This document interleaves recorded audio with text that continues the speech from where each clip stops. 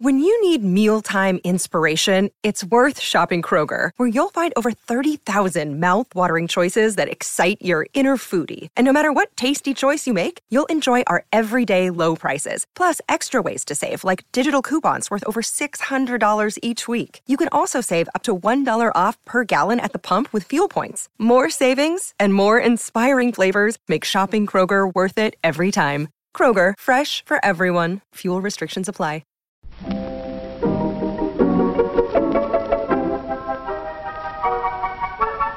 Maybe it's just that you don't know how to use social courtesy. Oh, that's old-fashioned. Watch how Lizzie Post and Dan Post act as host and hostess. They know that courtesy means showing respect, thinking of the other person, real friendliness. Hello! And welcome to Awesome Etiquette, where we explore modern etiquette through the lens of consideration, respect, and honesty. On today's show, we take your questions on holiday tipping for those who work in your apartment building, being introduced with a nickname on first meeting, who should be listed on engagement party invites, and letters addressed to the husband's name family.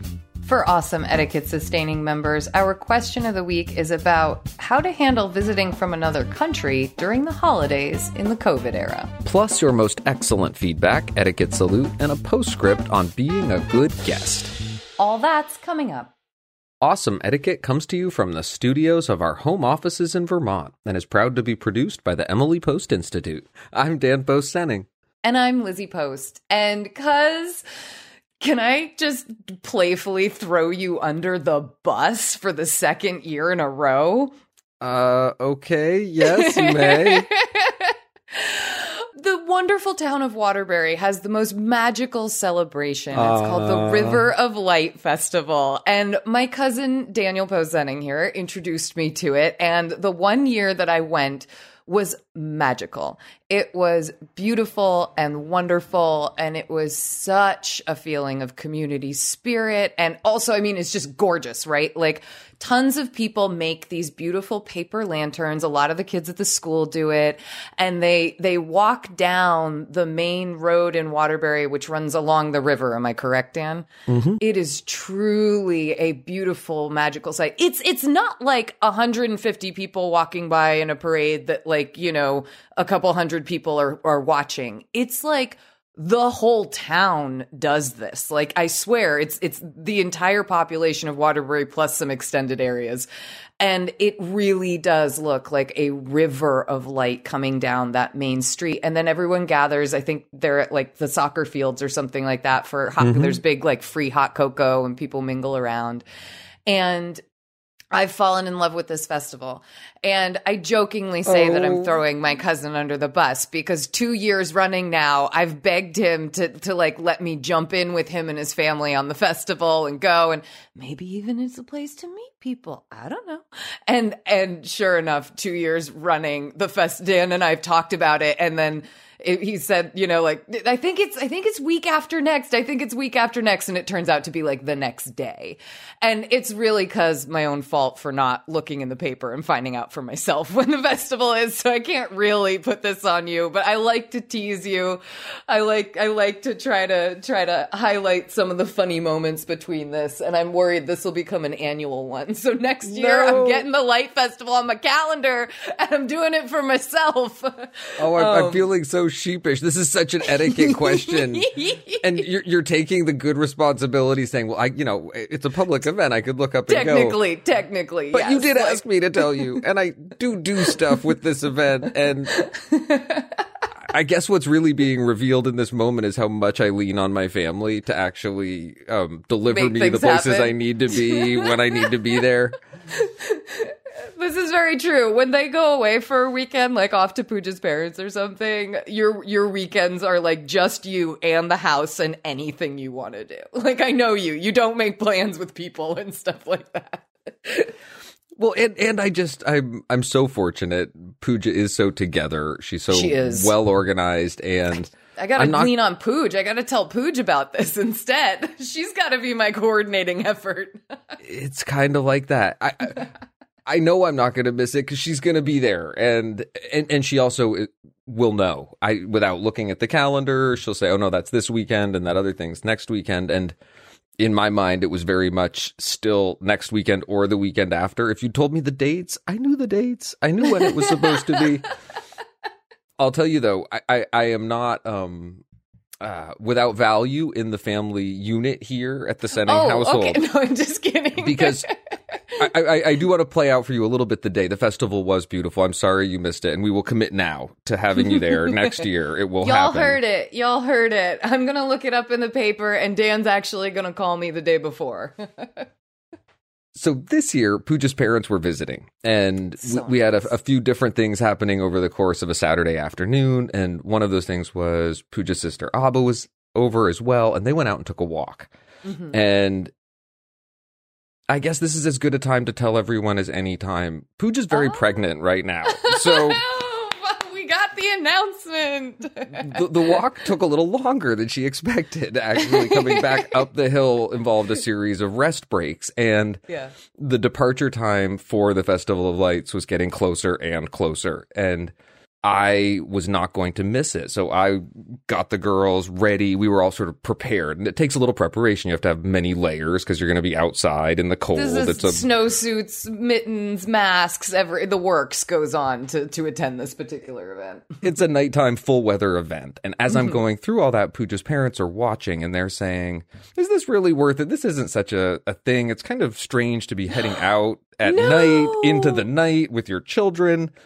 And I said, no, this is really important. We can't miss it. It's just really cool. And we should go. And you should come with me. And I got one of them. I got Alka to come along. And she had so much fun. When she came home, she was telling Pooja, it's like all of Vermont was there. Yes, it is. It was definitely the biggest community event she'd ever seen in our state of smaller communities. And it really made, I think, a lovely impression on her. That was one of the big successes, one of the big wins for the night. Pooj was back in time, but was a little tired, bowed out. So Dad and Nani Grandma went and did it. Yeah. Totally. And we could have used your help because it would have been nice. See, you just got to remember your cuz when it's not work stuff, man. You just got to remember me when it's not work related. I'm an asset. I got I got no kiddos. I got no partner. Like, I can hop in a car and be in Waterbury in, 45 minutes. Next year. And I have to say to our audience, I was planning several weeks ago to make a real announcement of the very exciting news and the new arrival that is coming. In some ways, this is as good a way to tell everyone as any. It's how Pooj got outed as well. She had done an interview with a local paper about one of the lantern making workshops a little bit earlier in the season. And in that article, she described herself as mother of two with one on the way. And it went out into the local paper, and she started hearing from people in her professional life congratulating her, and we decided that it was definitely time to start sharing the news. Time to tell when you tell the local newspaper. Well, I've been really excited. There have been many stops along this pregnancy where you thought you might be ready, but then you guys decided to hold off, and it is really exciting to loop our audience in on your new upcoming joy. Do you want to let everyone know roughly when this baby number 3 is expected? We've got a Valentine's Day due date, or technically the day after, 2 days after, but my father's birthday is right in there. So it's my father's birthday / Valentine's Day / hopefully new arrival. Well, that's very, very exciting news. And I'm sure our audience is all just as giddy as we have been throughout this pregnancy. It's really nice to get a chance to share the big news with them. So thanks for sharing that with everyone, Dan. My pleasure. I will keep you posted. In the meantime, do you think we should get to some listener questions? I think we should. Let's do it. Awesome Etiquette gets support from Storyworth. There are some stories about your mom's life that you truly never get tired of hearing. From hilarious to heartfelt, tear-jerking to plot-twisting, Mom's retelling of the events always brings a bit of joy.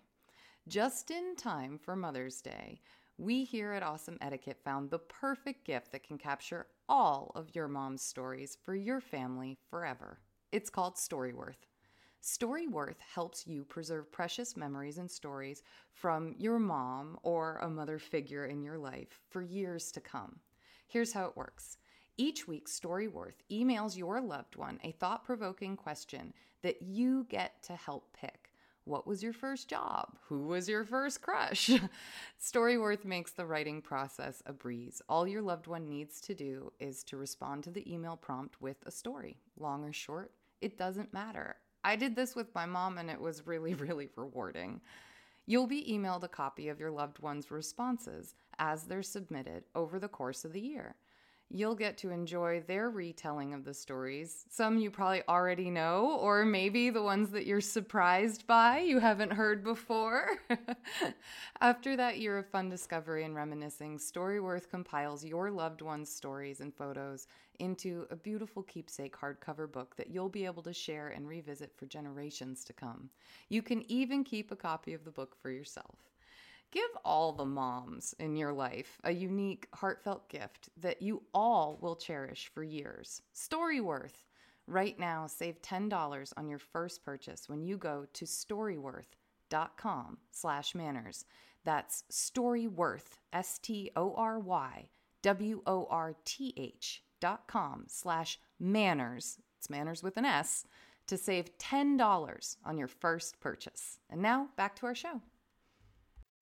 Awesome Etiquette is here to answer your questions. You can email them to awesomeetiquette@emilypost.com. You can leave us a voicemail or text at 802-858-KIND. That's 802-858-5463. You can also reach us on social media. On Twitter, we are at EmilyPostInst.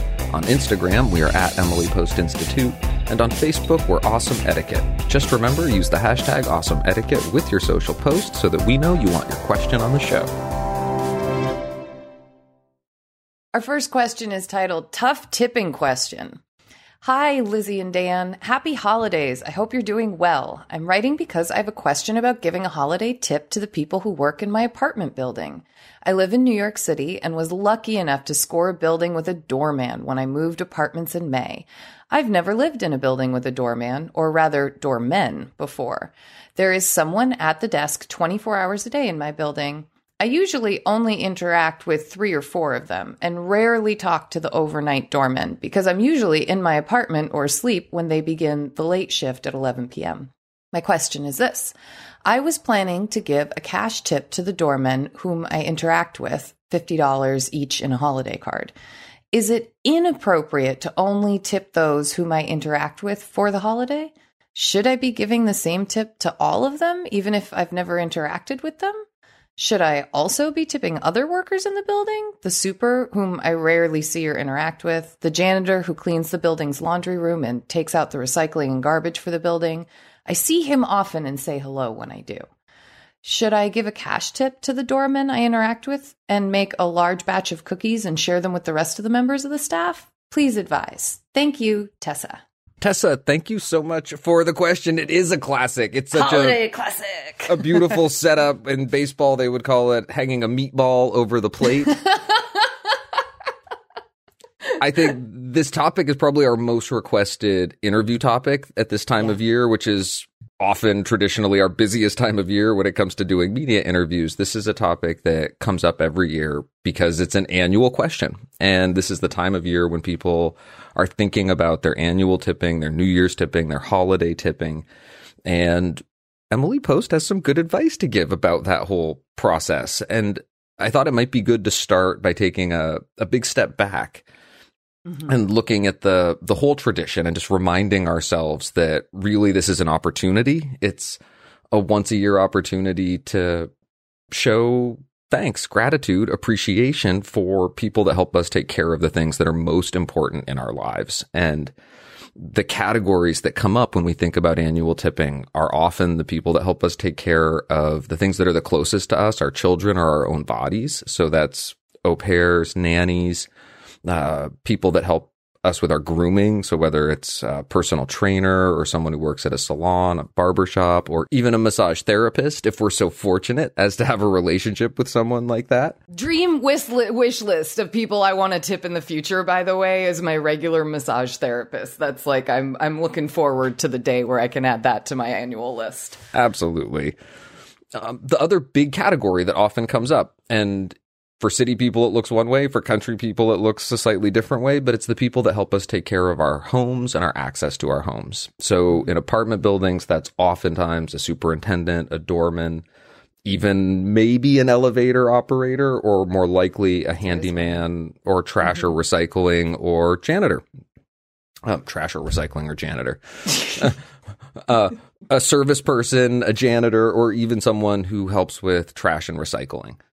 In Vermont, that might be the person who helps you shovel your walk or plow your driveway. But critically important people in all of our lives.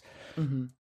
To honor that, when we're thinking about an annual tip, we really want to think about all of the people that do that. When I think about the plow service that plows my driveway, I'm thinking about a tip that goes to each of 3 different drivers that plow that driveway. Mm-hmm. If I was thinking about the doorman for my building, I would really want to be thinking about each of the different doormen that watch that building, whether they happen to be there when I come and go or not. And I understand the perspective of feeling particularly connected to certain people. I think that's natural. And I think there are ways to honor that. And I want to come back to that.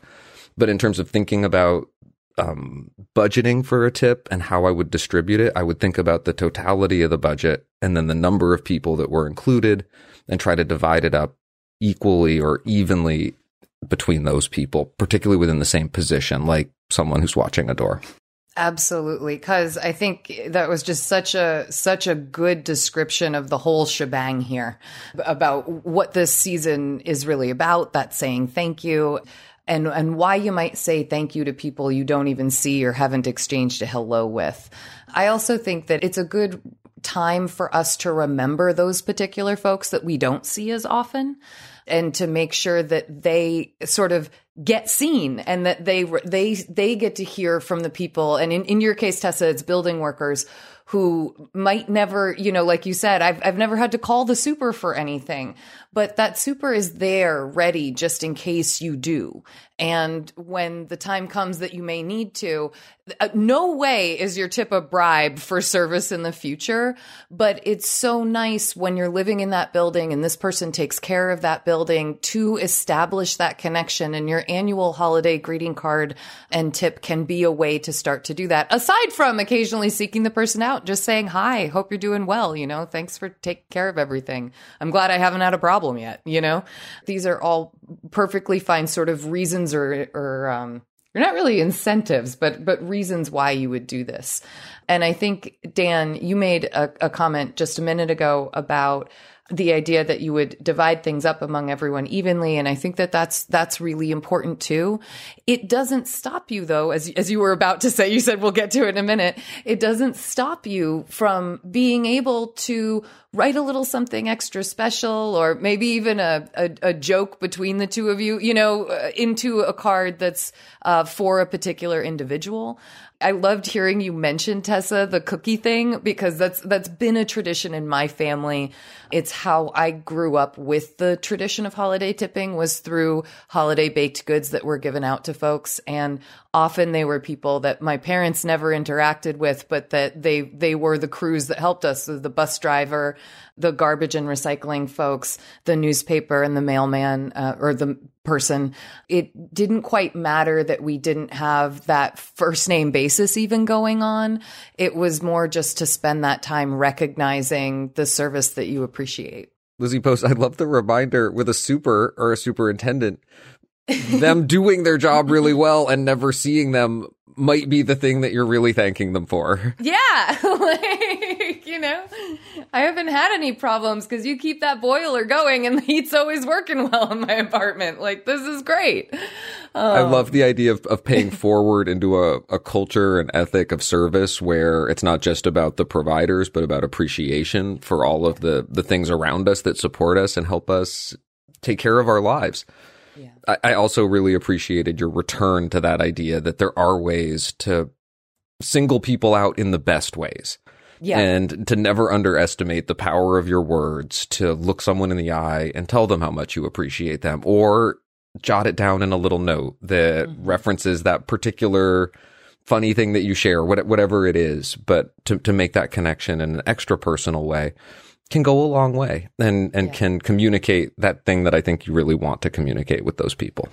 Dan, that would be such a, like, I want to end us on that note because it was so lovely. But I also want to point out just one last thing about this. And that's the idea that if in this case there were 4 doormen and only one of them you don't really interact with because they're in that later category, I do think it's worth putting in the perspective in your head of if you did end up giving a tip to 3 of them and not the 4th, how does that make the 4th person think about how they're valued at work? How does it impact their impression of the work that they do? I think it's especially important to remember that when someone's on a team or one of many people who fits a particular job description, that it's really important to recognize that when a certain position that you're choosing to give a holiday tip to is one of a team of people, that you really don't want to leave one person from that team out, that it's really important that this is a really good time to be as inclusive as possible. Tessa, thank you so much for this question. It gives us an opportunity to lead the show with one of our favorite questions, and hopefully our answer helps. So be good to the young ones you hold so dear.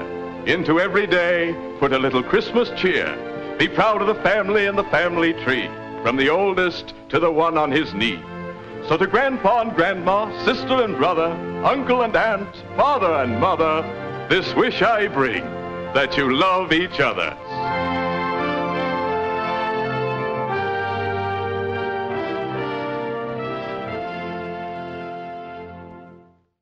Our next question is titled, Not Time for Nicknames. Hello, Lizzie and Dan. I've been listening to Awesome Etiquette for some months now, and it's become my favorite podcast. When I feel anxious, I turn on one of the almost 300 episodes that are still new to me, and listening to your voices really helps me relax. It's like I have the nicest company right beside me, and I appreciate it in these lonely COVID times. Plus, the podcast has been an amazing resource for improving my English. I'm from Brazil, and the elegant yet relaxed way you speak has become a major inspiration for how I try to shape my own speech in English. I don't know if I'm succeeding, though, parenthetically. But let's go to my question. This happened some years ago, but I still wouldn't know what to do if it happened again. I met a close friend at a party, and she introduced me to another very close friend of hers, saying, "This is Sammy." That was the first time I was meeting Sammy in person, but I've been exposed to his existence through social media several times before that, since we have many friends in common and we live in a relatively small city.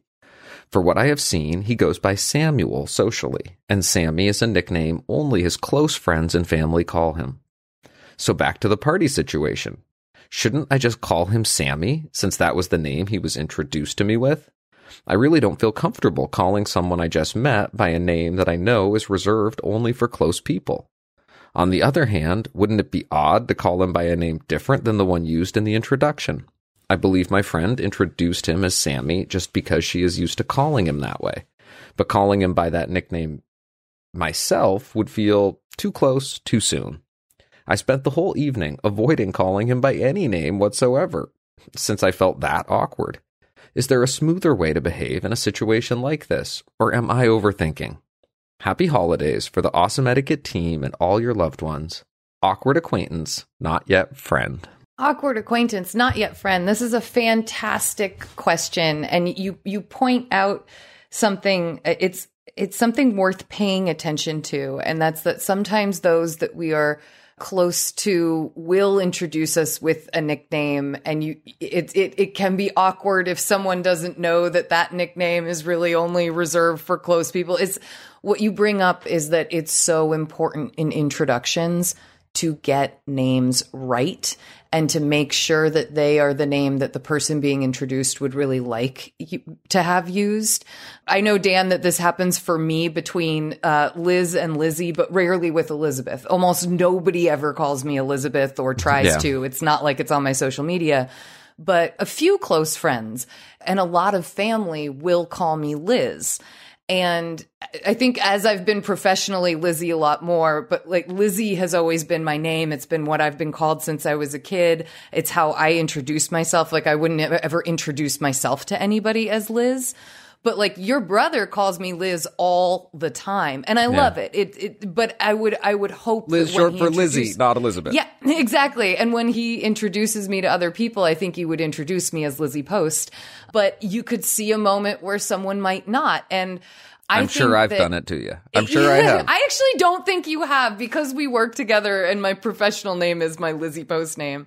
But I know that it can happen so incredibly easily and without intent. And if you are someone like me who's in this type of a situation, and like Samuel who's in this type of position, it's really great in the moment to let the person know, hey, please feel free to call me. In my case, I'd say, please feel free to call me Lizzie. A few people call me Liz, but most people call me Lizzie. It helps someone not be in the position that you're in, where a closer, more familiar nickname is used, and it's used as the initial introduction. I think it's a difficult position. Yeah.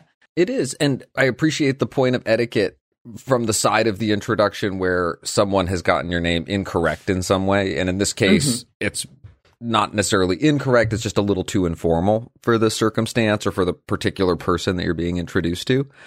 I was thinking about the etiquette from the perspective of the person making the introduction. This is something that comes up enough in introductions that it's one of the examples in the teaching deck that I use when I'm teaching business etiquette. So we'll often do a professional example that involves introducing a client or a guest to a senior member of a company. But then I'll do a social example that follows, where I'll say something like, Grandma, I'd like to introduce my friend Sally from dance class. Sally, this is my grandmother, Mrs. Post. And the idea is that you need to give each person the name and the title that they're going to use for the other person. But I like to include a very casual example of doing that to show that it doesn't need to feel awkward, that you can still address Grandma as Grandma. You can still talk to Sammy as Sammy and give the name that Sammy would be using in a public situation, Samuel, when you're making the introduction. Gotcha. Sammy, I'd love to introduce you to XYZ, this is Samuel. I know Totally him from wherever. And it's a nice way to remind yourself that you don't need to reformat your relationship with someone in order to introduce them correctly, that you can still address them the way you would, but when you make that introduction, you make an effort to give the person enough information to proceed if you weren't there. I love that we've addressed both how you as a person who has nicknames could be doing this, how the person who's making an introduction could do this really well. And now there's a third person. Now we want to address the third person who's received the nickname, and what do you do? And I think there's a couple different things that you could do. One is you might start your conversation by just asking, "Oh, is Sammy a nickname for anything?" Or you could even ask, hey, I've seen you out on social media because we're connected through friends, and I know your name's Samuel there. Do you prefer Sam or Sammy? I don't know what sounds less like like you've observed this person out in the world. But sometimes I think just kind of owning that reality that like, oh, you're someone I've wanted to meet. I've heard folks talk about you. But I've also heard people call you Samuel. Do you have a preference between Sammy or Samuel? I think that could work. You could notice I like in the forthrightness of that. Okay, yeah, well, yeah, you know me. I'm always like, just admit what's going on here, because often people understand. They've been in the same situation, or because they have this nickname, this happens all the time to them. I like that explaining, but I think that it's absolutely fine to ask the question of the person. And a lot of people really appreciate that opportunity to give a correction if one is needed, or they're happy to confirm, no, of course you can call me Sammy. No big deal. Don't worry about it. And I think that really, it's very helpful. It's very nice. They might have been wondering when they would get the opportunity to let you know, hey, I actually really prefer people to call me Samuel. Kelly just calls me Sammy because we're like best friends from fourth grade. It starts to feel like you're not close enough for me to accept you using this nickname. Like, I would never tell anybody, could you call me Lizzie instead of Liz? Unless I'm in a professional situation and we're talking about, this is my author name. Like, it's not Liz. It's not Elizabeth. It's Lizzie Post. Like, Elizabeth was my grandmother. Liz is a nickname. Like, it's Lizzie Post. But that's in a professional capacity where, a reporter or someone getting it right, it's really important to me.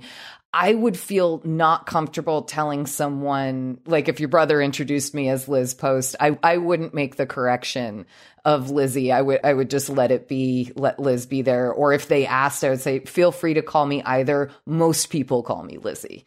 That way it's not like only people I'm really close with call me Liz. So you call me Lizzie. Like, you know what I mean? I do. And it's funny because as you sort of step back from a little bit and allow for that, there are circumstances where I might not say anything or where it just wouldn't be as natural to bring it up. So I wouldn't. I was thinking about the third person from that perspective. And I thought the course of action that our awkward acquaintance, not yet friend writer took made some sense to me. In some ways, I would try to navigate the situation without having to use the name I didn't feel comfortable using. And totally. I could totally see situations where that's the best way to go. It's like, I've got enough information here to get myself in trouble, so I'm just going to do my best to keep my mouth closed and to stay out of it. Not use this person's name. And I really liked your reminder that oftentimes you don't need to do that. You can ask the question, and particularly if you're feeling comfortable with, I've heard about this person before. I've been looking forward to meeting them. That's a great entrance into conversation. I've heard about you. I've been looking forward to meeting you. If it doesn't feel stalkerish, if it doesn't feel uncomfortable to admit that, I think I like that reminder, Lizzie Post. And I also just wanted to have on the table that there is that second tier option of, I'm not exactly sure this is right, so I'm just going to pull back a little bit and try not to do the wrong thing until I can figure out a better way to approach this.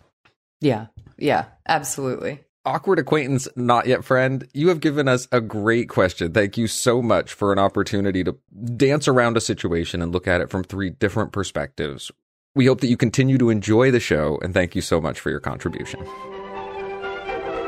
That's certainly more fun than disputing over it, isn't it? We call this way of settling a dispute a compromise. Our next question is titled Engagement Party Protocol. Help! I can't find protocol anywhere. When listing hosts for an engagement party, who gets listed? If I'm a host, does my husband get included on the list? Or does that mean that we both pay the per person host amount? How does that work? Any direction would be greatly appreciated. Thanks, Paige. Paige, it's rare that we have to take this approach to a question, but I refuse to answer on the risk that it might get me in great trouble at some point down the road. All right, I'll take this one for the team. I'll take this one first. I've got no partner who could be upset in the future. No, I don't think this would upset Pooja at all. But this is a great question because and I think, Paige, the very simple answer, which we will of course make more complicated afterwards, is that honestly it depends on the party and the nature of the party and the guests involved. I think that there are a lot of parties where both members of a couple are going to be hosting, where it's really the couple inviting you to their house, whether that's a dinner party, an engagement party could certainly be one of those, a backyard barbecue, like just so many events from casual to formal that we could host in our home where ourselves and our partner are both really actively participating.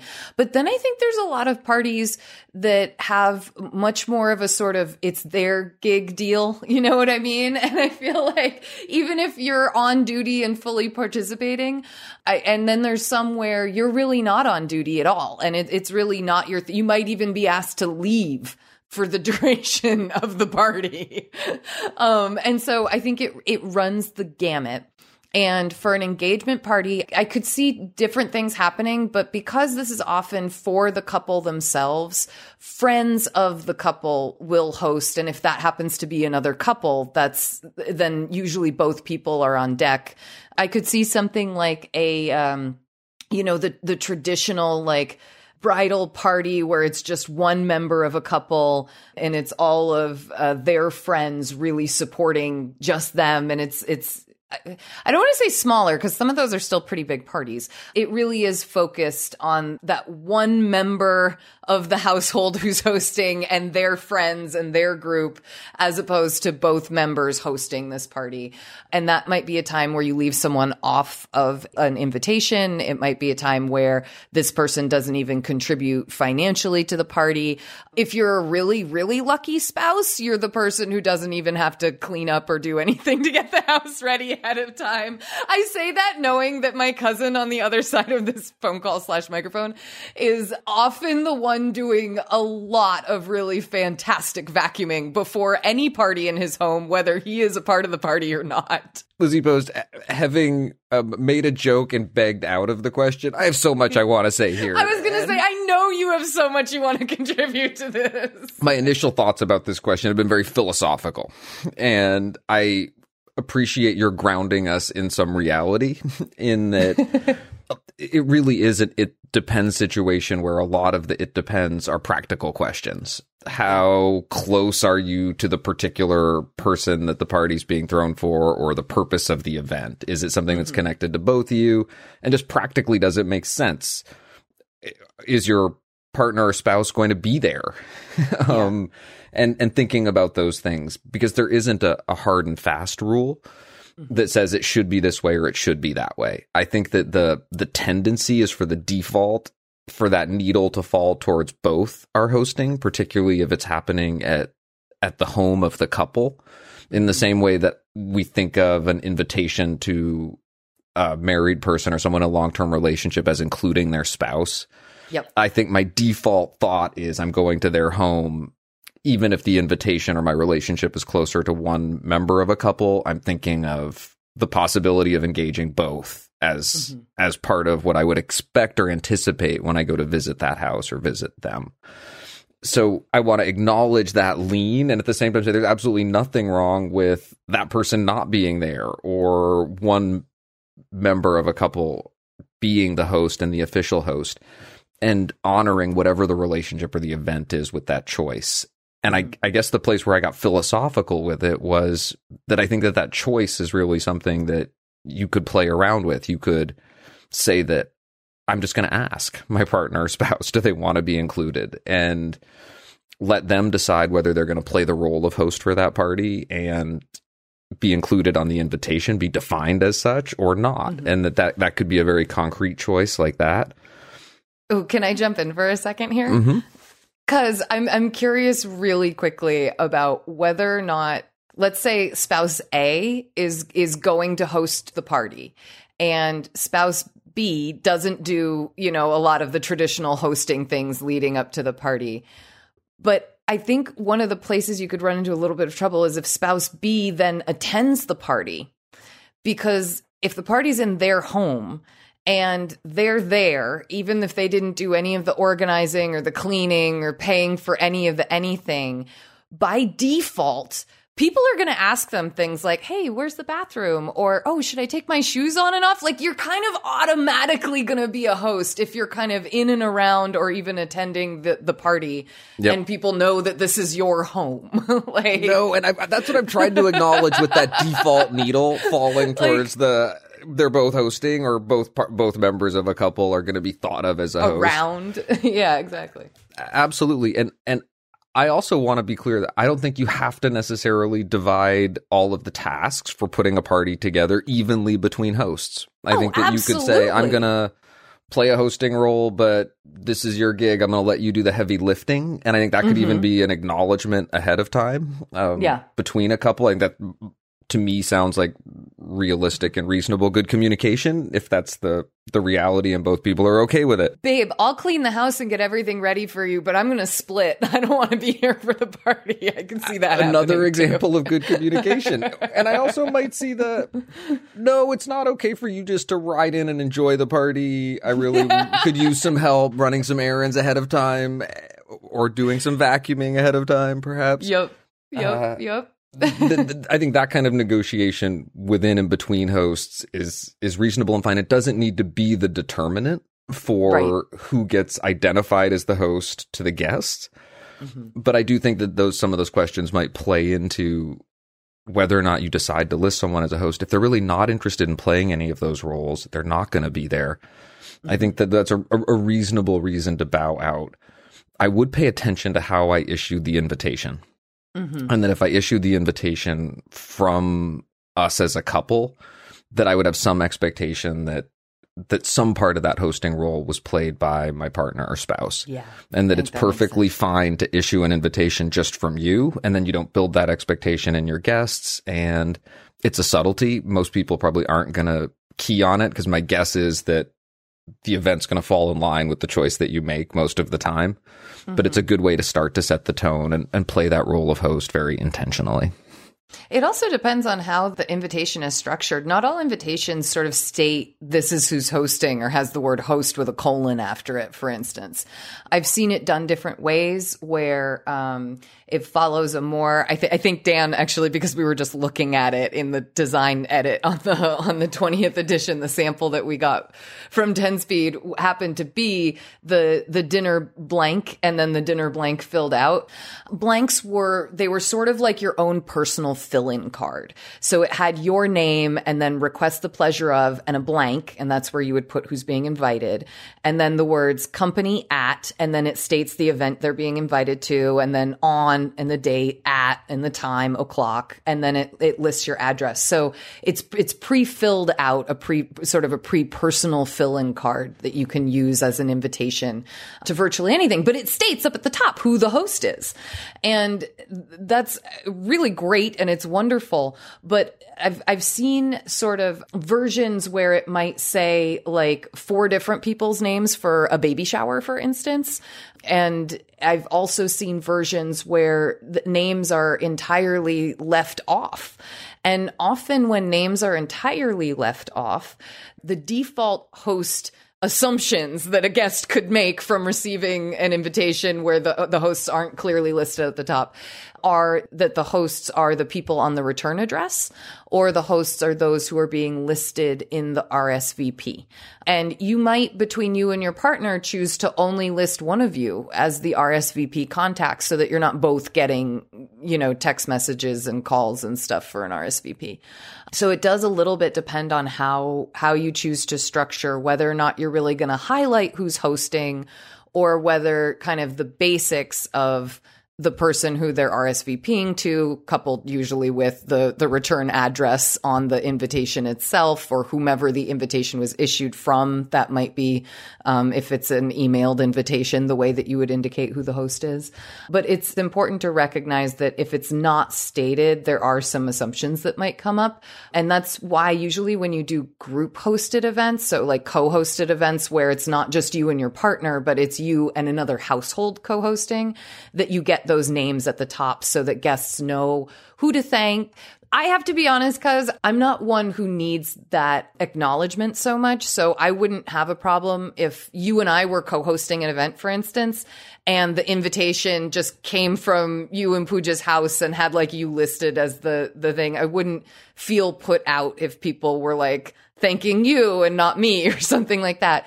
But for some folks, it really matters and it's really important. And we always say that any host should really get the chance to be on that invitation if they want to be. I so appreciate your specificity about the invitation, because that's really where this question ends up resolving. It does, yeah. And it's, I think, exactly the situation that you finished on that our question asker page is dealing with here. And in the same way, when we're issuing an invitation as a host, you include a spouse. It's a default assumption that when you invite one person in that couple, you invite them both. If you have somebody who's contributed to a party who's going to be listed as a host, and you're listing hosts not singly but as couples, I would include their spouse. Whether their spouse gave an independent hosting amount equivalent to what their partner did or didn't, I would include them as a co-host in the event, as a part of that couple that was playing that hosting role. I would let that default They're going to be there. They're going to be participating in everything. Yeah, slide absolutely in that direction. And if the math was such that, well, the parents both members of the couple gave the hosting contribution, and really it was split 3 ways, so we only want to put 3 people on the invitation. I think you want to put that thought aside and be as generous as you can, and include spouses if you're including them in other parts of how you're representing people, whether both members of the couple paid that hosting contribution or share. Person fee, yeah, exactly. That's not to say you can't look at the list and say, boy, this other couple, they both chipped in. This other couple both chipped in. We're both going to chip in because that'll feel good and equitable to us. But I don't think it's an expectation. In order to be included, you have to do it. Yeah, no. However, spouses or partners handle funds like that for, throwing parties and stuff like, it's totally up to them behind the scenes. But I love the idea of being as inclusive as possible on that invitation. Paige, thank you so much for letting us geek out on hosting and invitations and spousal home expectations and all kinds of things. It's a really fun question to get to dive into. And we hope that our answer helps as you plan parties in the future. Are you looking for fabulous greeting cards and other paper goods? Emily Post is proud to have partnered with independent designer Isa Salazar to bring you the Emily Post Garden Collection, a set of floral greeting cards, gift tags, and place cards inspired by Emily's famous garden at her home on Martha's Vineyard. The collection is made in the USA and filled with options, both with greetings and blank, and is the perfect gift, whether for a host, your nearest and dearest, or to show appreciation to your employees and clients. Visit emilypost.com to check out the collection and get connected to Isa's website where you can purchase your set today. And now, back to our show.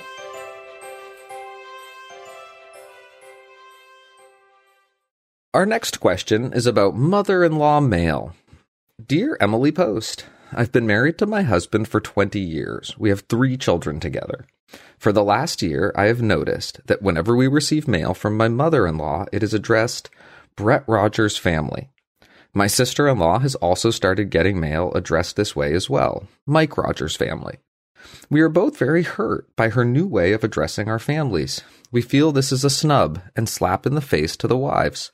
I spent hours online looking up the proper etiquette for addressing an envelope. Her method was never shown. Out of respect for me and my feelings, my husband kindly asked his mother, in the future, when you send packages or mail to the house, can you please address the mail? And he gave a few examples for her to choose from. Well, I don't have to tell you that this has started a huge argument in our family, but I will skip all that. In the end, I was told that she is using proper etiquette, and I should try using Google. It shows her method. We obviously need help from an expert. Is my mother-in-law right in her address? Thank you so much for taking the time to read this letter. Jennifer. Jennifer, thank you so much for writing in. I'll say that typically we aren't big fans of using etiquette articles or topics to solve disputes or to hold up as kind of like an etiquette sword or badge. I think that there are many different ways to address a family.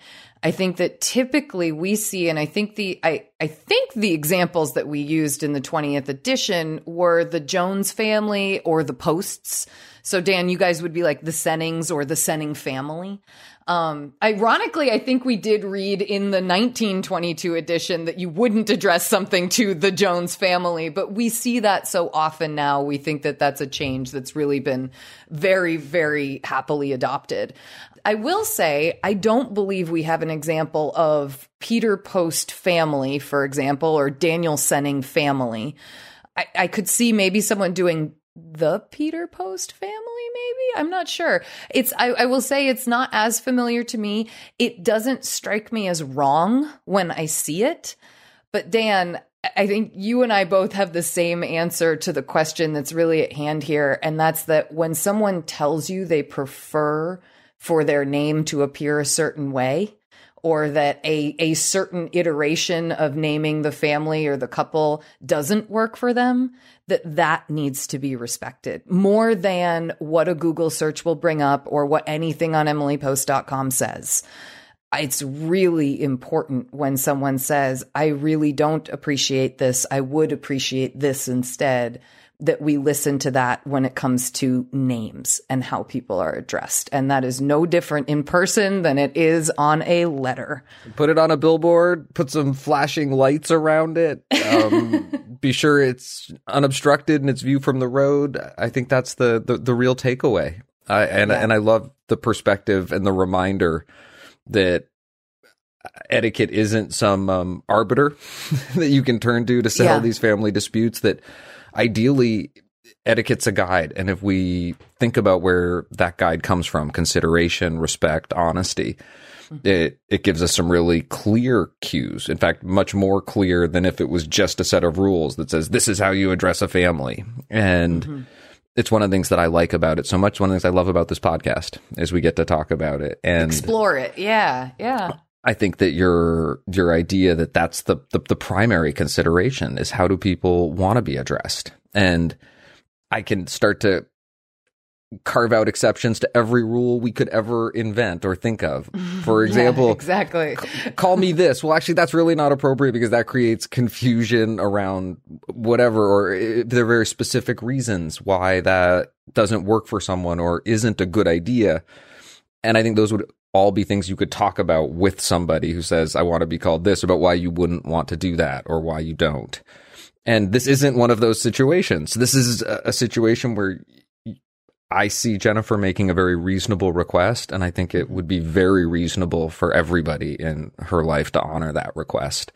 And I think that's so as far as we really need to investigate this particular situation. And I just feel really terrible that it's become a huge family argument, that it's become a point of contention. In some ways, I think that's, for me, where the interesting etiquette starts to come into play is how do you start to repair that relationship in a way that lets this family continue to function and get along.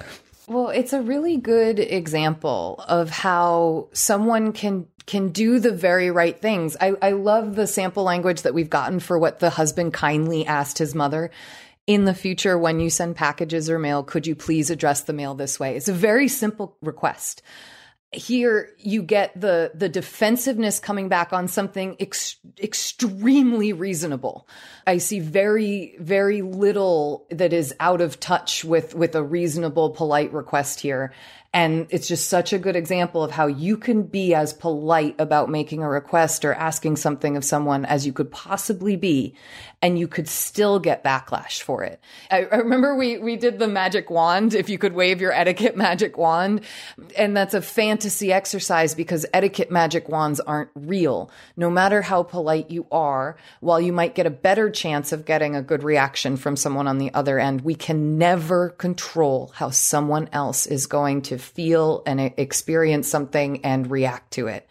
And I think in this particular case, trying to have the conversation again is one way to go. You might choose to just let it go and say, okay, I've made my polite request. This person knows that what they're doing I find is offensive and they're continuing to do it anyway. I'm going to let them be them. And I'm going to continue on my etiquette high road, as we've called it many a time. And I'm going to send the thank you notes for their gifts, and I'm going to address them how they want to be addressed. And maybe one day they will treat me the same way in return. It might be that it becomes something where you start sending gifts back when they're not addressed the way you'd like them to be addressed, or mail back when you don't. And I'm not saying any of these is better than the other, but to me, it just illustrates how you have options, but none of them feel particularly great when a request like this is met with defensiveness and resistance. And I think it's why you often hear us saying, boy, it is so much easier and makes for such a kinder experience all around when someone can take a request like this in the future. Could you please send packages and mail to the house using our names or just, the Rogers family, and saying, oh my gosh, I'd be happy to. That's so easy to do. And I think that's the part I wish that Jennifer's mother-in-law could take away from this is, oh, the request you've made, I thought I was being maybe fancy or formal or fun or honoring my sons in a beautiful way. And I hear you, and I will say it, I will not use this way because it doesn't seem to honor their wives. It would just be so wonderful if that's what you were met with. And she was trying something new, clearly, because you guys have been married for 20 years and this is the first year you say things are showing up this way. And her try wasn't met with a good reception, even though it was a polite request the other way. And what comes back is, you're wrong. And that just is just so, it's such a good example of how you don't want things to go. I'm really glad you brought up the etiquette magic wand and the etiquette high road, because I was thinking about something similar. And I think you're wise in your reminder that etiquette wand really can't work on other people. There's no consistent way for us to have control over other people's reactions. Yeah. But that etiquette magic wand is a remarkable tool when it comes to ourselves. And when you turn that expectation of not, I have to be perfect, but I have to think about how I respond to situations and hold myself accountable in that response. And it can help you avoid that resistance that you're talking about that feels so uncomfortable. Well, I like doing it this way. I don't want to do it the way they want me to do it. Mm-hmm. If you can find the version in yourself of what you would like to see in the mother-in-law that you're dealing with, and maybe that's, if this really matters to her so much, it's just not that big a deal. It's just the names on the front of an envelope. And it might not be. It might be about a change in her perspective that's happened over 20 years. Mm-hmm. But not being able to control that, being able to control your response to it, if you can put the reaction that you're having in context with a mother-in-law relationship that my guess is a pretty important relationship in your life. If you can remind yourself of that balance, that can help. And as much as it can feel like a personal slight for all those reasons that you're talking about, that basic rudeness of someone not wanting to acknowledge you where you're coming from, can be a challenge, but it does give you that opportunity to be a bigger person, to take that etiquette high road and to not let something like how we're addressing each other, which could be offensive and can be really offensive, become a sticking point in your relationship with your mother-in-law. And I think that's a really tough challenge to give yourself while also feeling confident and comfortable that you're right in that this is a reasonable request for you to make. Jennifer, we are sorry that this is the situation that's happening in your family right now, and we do hope that our answer helps you to move forward with it to some degree, even if you can't get your mother-in-law to budge. Aw, manners. Thank you for your questions. Please send us updates or feedback on our answers to awesomeetiquette@emilypost.com. You can leave a voicemail or text at 802-858-KIND. That's 802-858-5463. Or reach us on social media. On Twitter, we're at EmilyPostInst. On Instagram, we're at EmilyPostInstitute. And on Facebook, we're Awesome Etiquette. Just use the hashtag Awesome Etiquette with your social media posts so that we know you want your question on the show.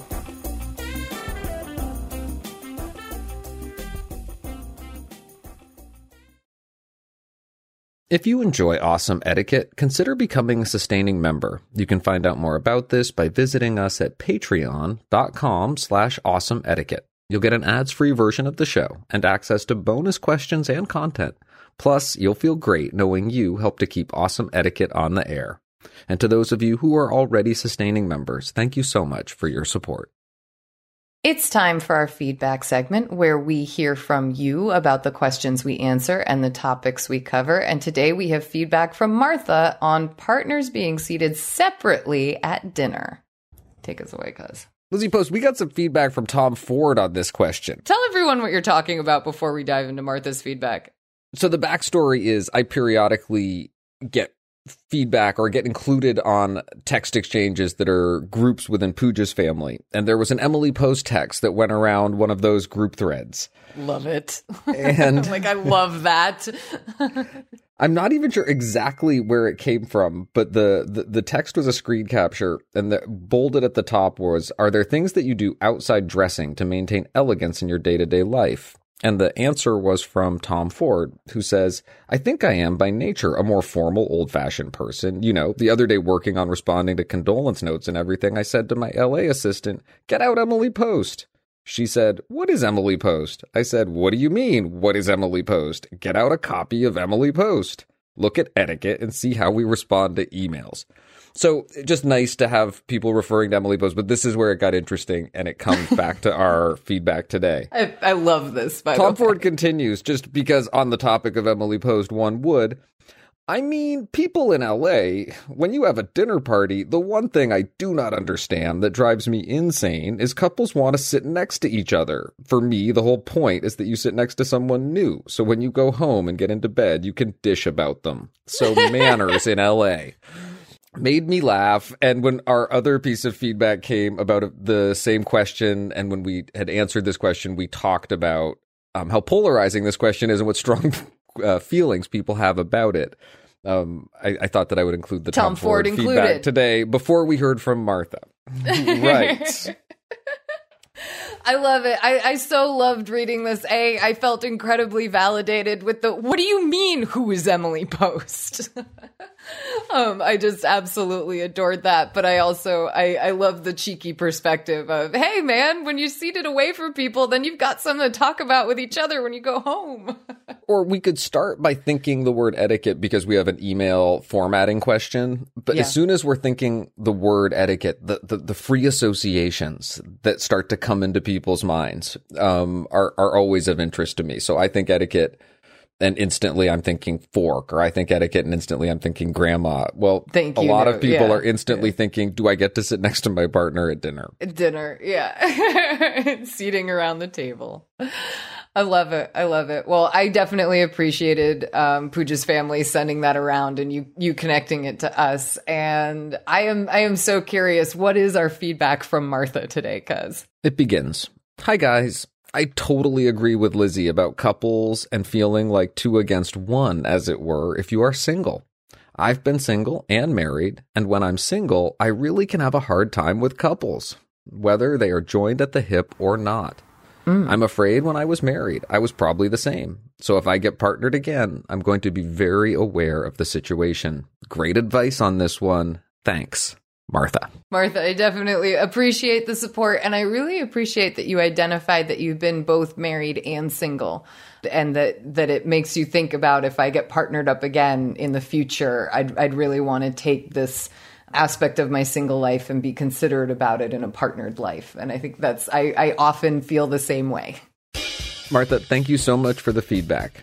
And thank you for sending us your thoughts and updates. Please do keep them coming. You can send your next feedback, update, or salute to awesomeetiquette@emilypost.com. You can leave us a voicemail or text at 802-858-KIND. That's 802-858-5463. It's time for our postscript segment where we dive deeper into a topic of etiquette. And this week, we're going to be looking at being a good guest. This holiday season, we've talked a lot about hosting, but there is a reciprocal role that certain percentage, maybe 50%, maybe more of us will be playing. All of us find ourselves in. Maybe all. Because I am so thrilled that we are talking about how to be a good guest this holiday season, because with vaccinations, we actually get to go be guests this holiday season. Where's the eggnog? Where's the eggnog? Point me at the eggnog. I mean, it was so hard not doing the big post family gathering last year. I love the fact that we're doing it, even a modified version where there's a little more outdoor time this upcoming year. But being a good guest is something that a lot of us didn't get a chance to do last holiday season. So I am beyond thrilled that this is a topic for us this holiday season. And as you aptly point out, there are a lot of situations in which we will be a good guest. In fact, often we are guests more than we are hosts, even though you would think those roles are split 50-50. I know. I wanted to say 50-50, and then I was thinking to myself, if there's 4 households and it cycles every 4 years, you're really a guest 3 out of 4. Anyway. Exactly. And also just, you host your one holiday party, but you attend maybe 6 or 7 throughout a season, or maybe you attend 2. I don't know. I'm still iffy about attending some. But being a good guest is really important. So we wanted to go over some of the basics. And then I do want to tack on at the end, cuz a little bit about kind of being a good guest during these COVID times. So what's our very first tip? Let's start with the easy place to start. you've been invited, and your first responsibility as a guest is to respond. And you RSVP in the medium that you receive the invitation. If there's a question in your mind, how do I do this? If someone gives you a call them back. If it's not clear. Send you an email, send them an email. If you've received the invitation in the mail, look for some indication of expected reply date or some preferred method for you to RSVP via. And then do it. Follow through with it. A yes is okay. A no is okay. The most awkward thing for any host to deal with is a question mark. So do your best. Get them an answer. We got our holiday party invites from Trisha Post via paperless post recently. And I immediately hit my response, was very pleased to see that 2 sets of people had already also responded. Not it yet, but good work, cousin. Good work. The next most important thing that you want to think about as a guest is that you show up on time.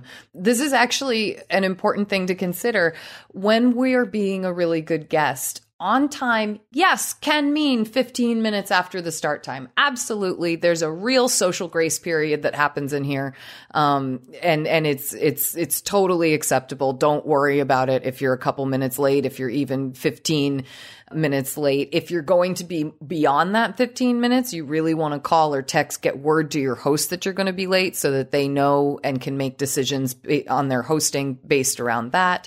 But the one thing that we don't actually highlight that often, because we're usually so focused on the lateness, is that when it comes to social engagements, you really don't want to show up early.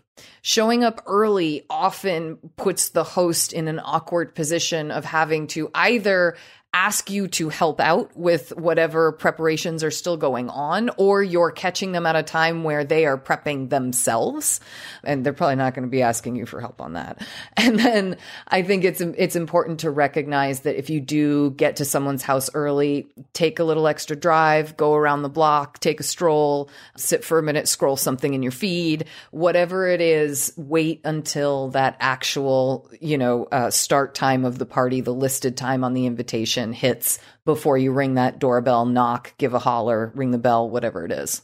So along with showing up on time, we also don't want to surprise our host with anything else that would be difficult for them to deal with. Like showing up early is difficult or too late is difficult. Showing up with extra guests or with some special announcement, pets, that you're going to have to leave halfway through. Something that should have been communicated as part of the RSVP, or that you're showing up, but you've recently experienced a new food allergy and you're no longer going to be eating X, Y, or Z that they're serving. You want to avoid those unexpected surprises at the door. Because can I share one of my most memorable podcast unexpected surprises? Please. And that was long ago. I don't even know what season, we don't really have seasons. I don't even know what episode it occurs in or what year it occurred in. But I remember at a Thanksgiving meal where this family did not traditionally include dishes outside of the usual turkey, green beans, mashed potato type stuff. The guest showed up with a full-on lasagna, expecting for it to be baked. And so that's you got a turkey in the oven. You probably got some other things warming in the oven. And now someone wants to put a lasagna in the oven. It can seem sometimes like an extra dish is a good idea. And yet it can throw a host off. Now, you should bring anything that you've offered to contribute or been asked to contribute, yes. And that has been agreed upon with your host as part of the back and forth before the party. So bring what's expected, fulfill your roles and expectations so that you're not surprising anybody by missing something, but also don't surprise anybody with anything extra, pets, guests, even food that might seem like a really nice surprise beyond that little hosting gift. Another thing that's really important when we're first entering someone's home is to be aware of our impact on their space. We did a recent little poll where we asked whether or not people's shoes were shoes on, shoes off, whether they asked guests to remove their shoes for a dinner party. And about 30% of respondents said they really have shoes off homes. And so it's important to recognize when you're coming in, are your shoes or boots muddy, dirty, wet, whether you're taking them off or whether you are wiping them on a doormat or something like that. It's just important to kind of think about that moment. Lizzie Post, pardon the interruption. I have to jump in and mention something from that study that we did. Oh, please do. Which was in particular the comments that came along. You could answer a yes or a no as to about whether or not you ask guests to remove shoes. The vast majority of the comments where people wrote in editorial responses had to do with the conditions outside. If it was muddy, so if rainy, it was muddy, wintry. I'd ask people to take shoes off. So in particular, if that's the condition, let those little flags go off in your head. What might have been a 50-50 call or a go ahead, leave them on call might shift as the weather does. Anyway, sorry. You mentioned the study. I had to mention that. It's a good time to mention our classic tip during winter and especially what we call around here mud season in Vermont, which is basically fall and spring, is that bringing a pair of indoor shoes is never a bad idea.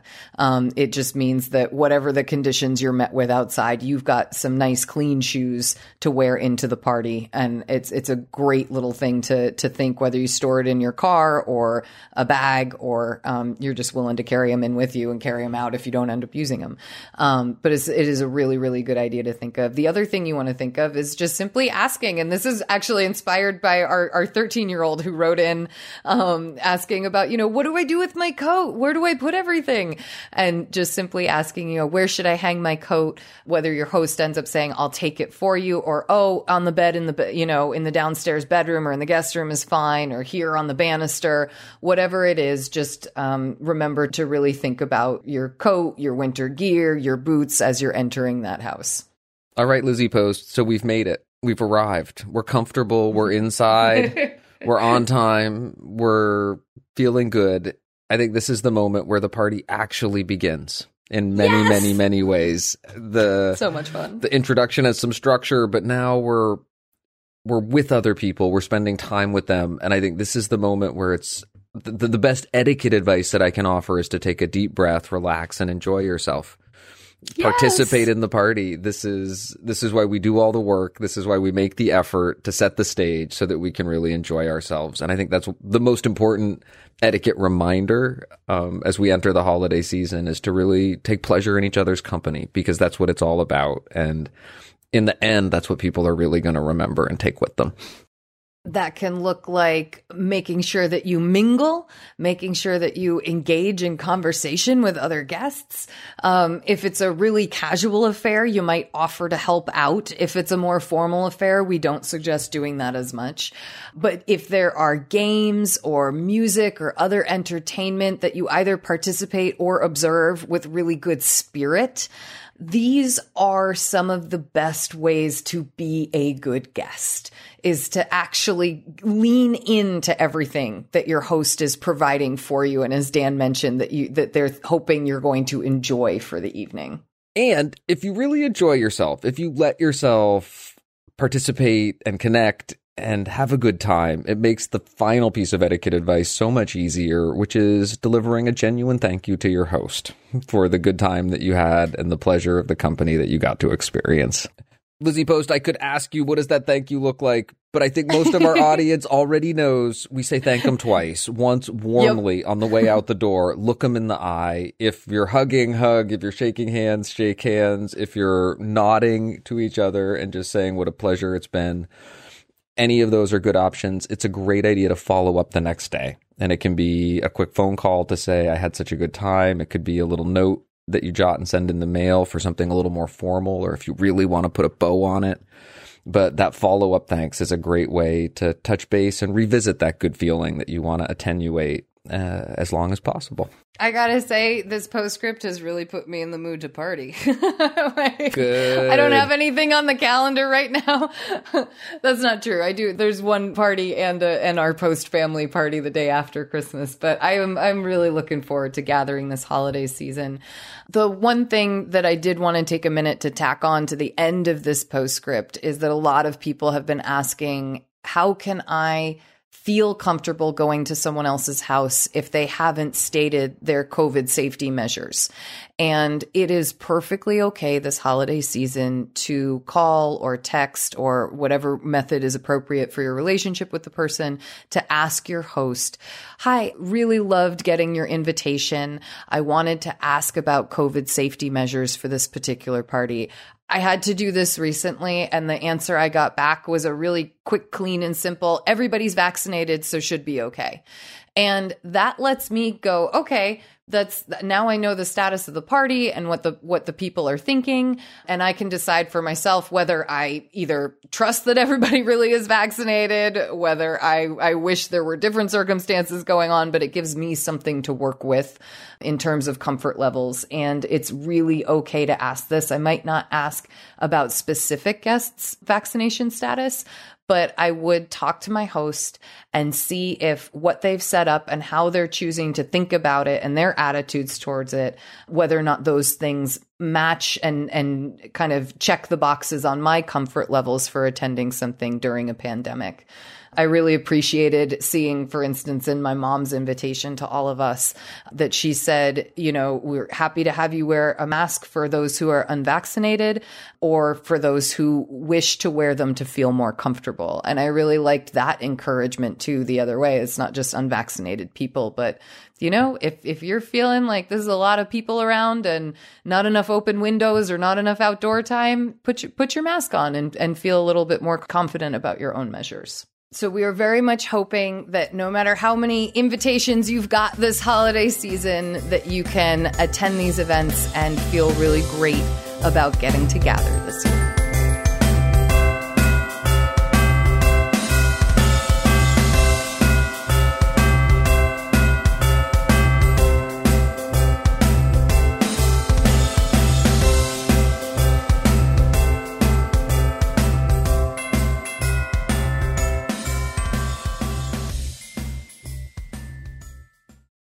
We like to end our show on a high note, so we turn to you to hear about the good etiquette you're seeing and experiencing out in the world, and that can come in so many forms. Today we have a salute from one lucky Mazda owner.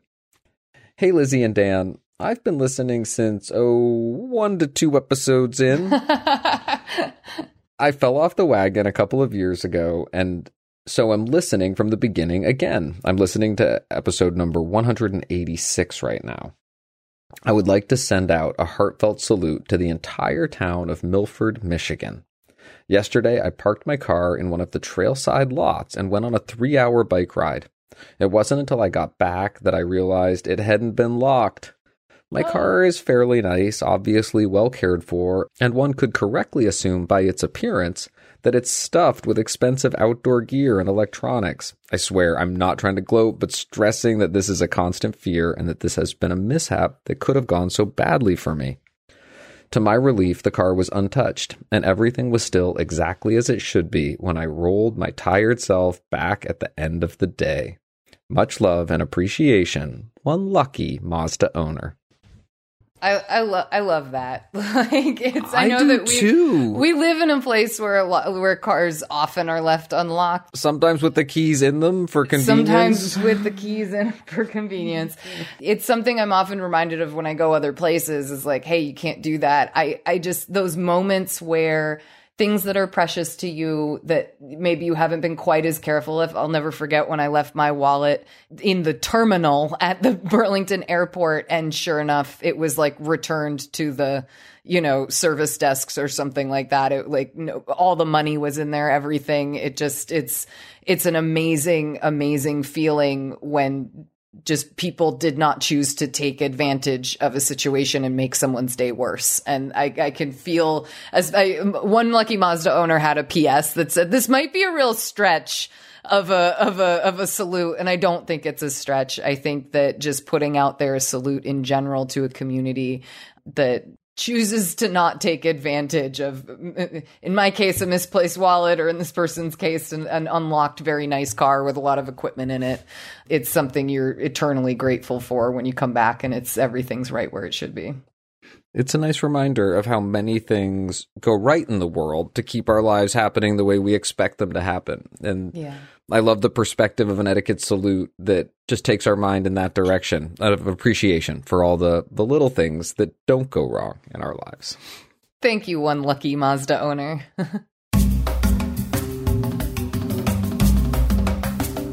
And thank you for listening. Thank you to everyone who sent us something and everyone who supports us on Patreon. Please connect with us. Share this show with friends, family, and coworkers, however you like to share podcasts. It helps to spread the word about awesome etiquette. You can send us questions, feedback, and salutes, which we need your salutes, so please send them in by email to awesomeetiquette@emilypost.com. By phone, you can leave us a voicemail or a text message at 802-858-KIND. That's 802-858-5463. On Twitter, we are at EmilyPostInst. On Instagram, we are at Emily Post Institute. And on Facebook, we're Awesome Etiquette and the Emily Post Institute. Please consider becoming a sustaining member. You can find out more about this by visiting patreon.com/awesomeetiquette. You can also subscribe to the ads version of our show on Spotify or your favorite podcast app. And please consider leaving us a review. It helps our show ranking, which helps more people find Awesome Etiquette. Our show is edited by Chris Albertine and assistant produced by Bridget Dowd. Thanks Chris and Bridget.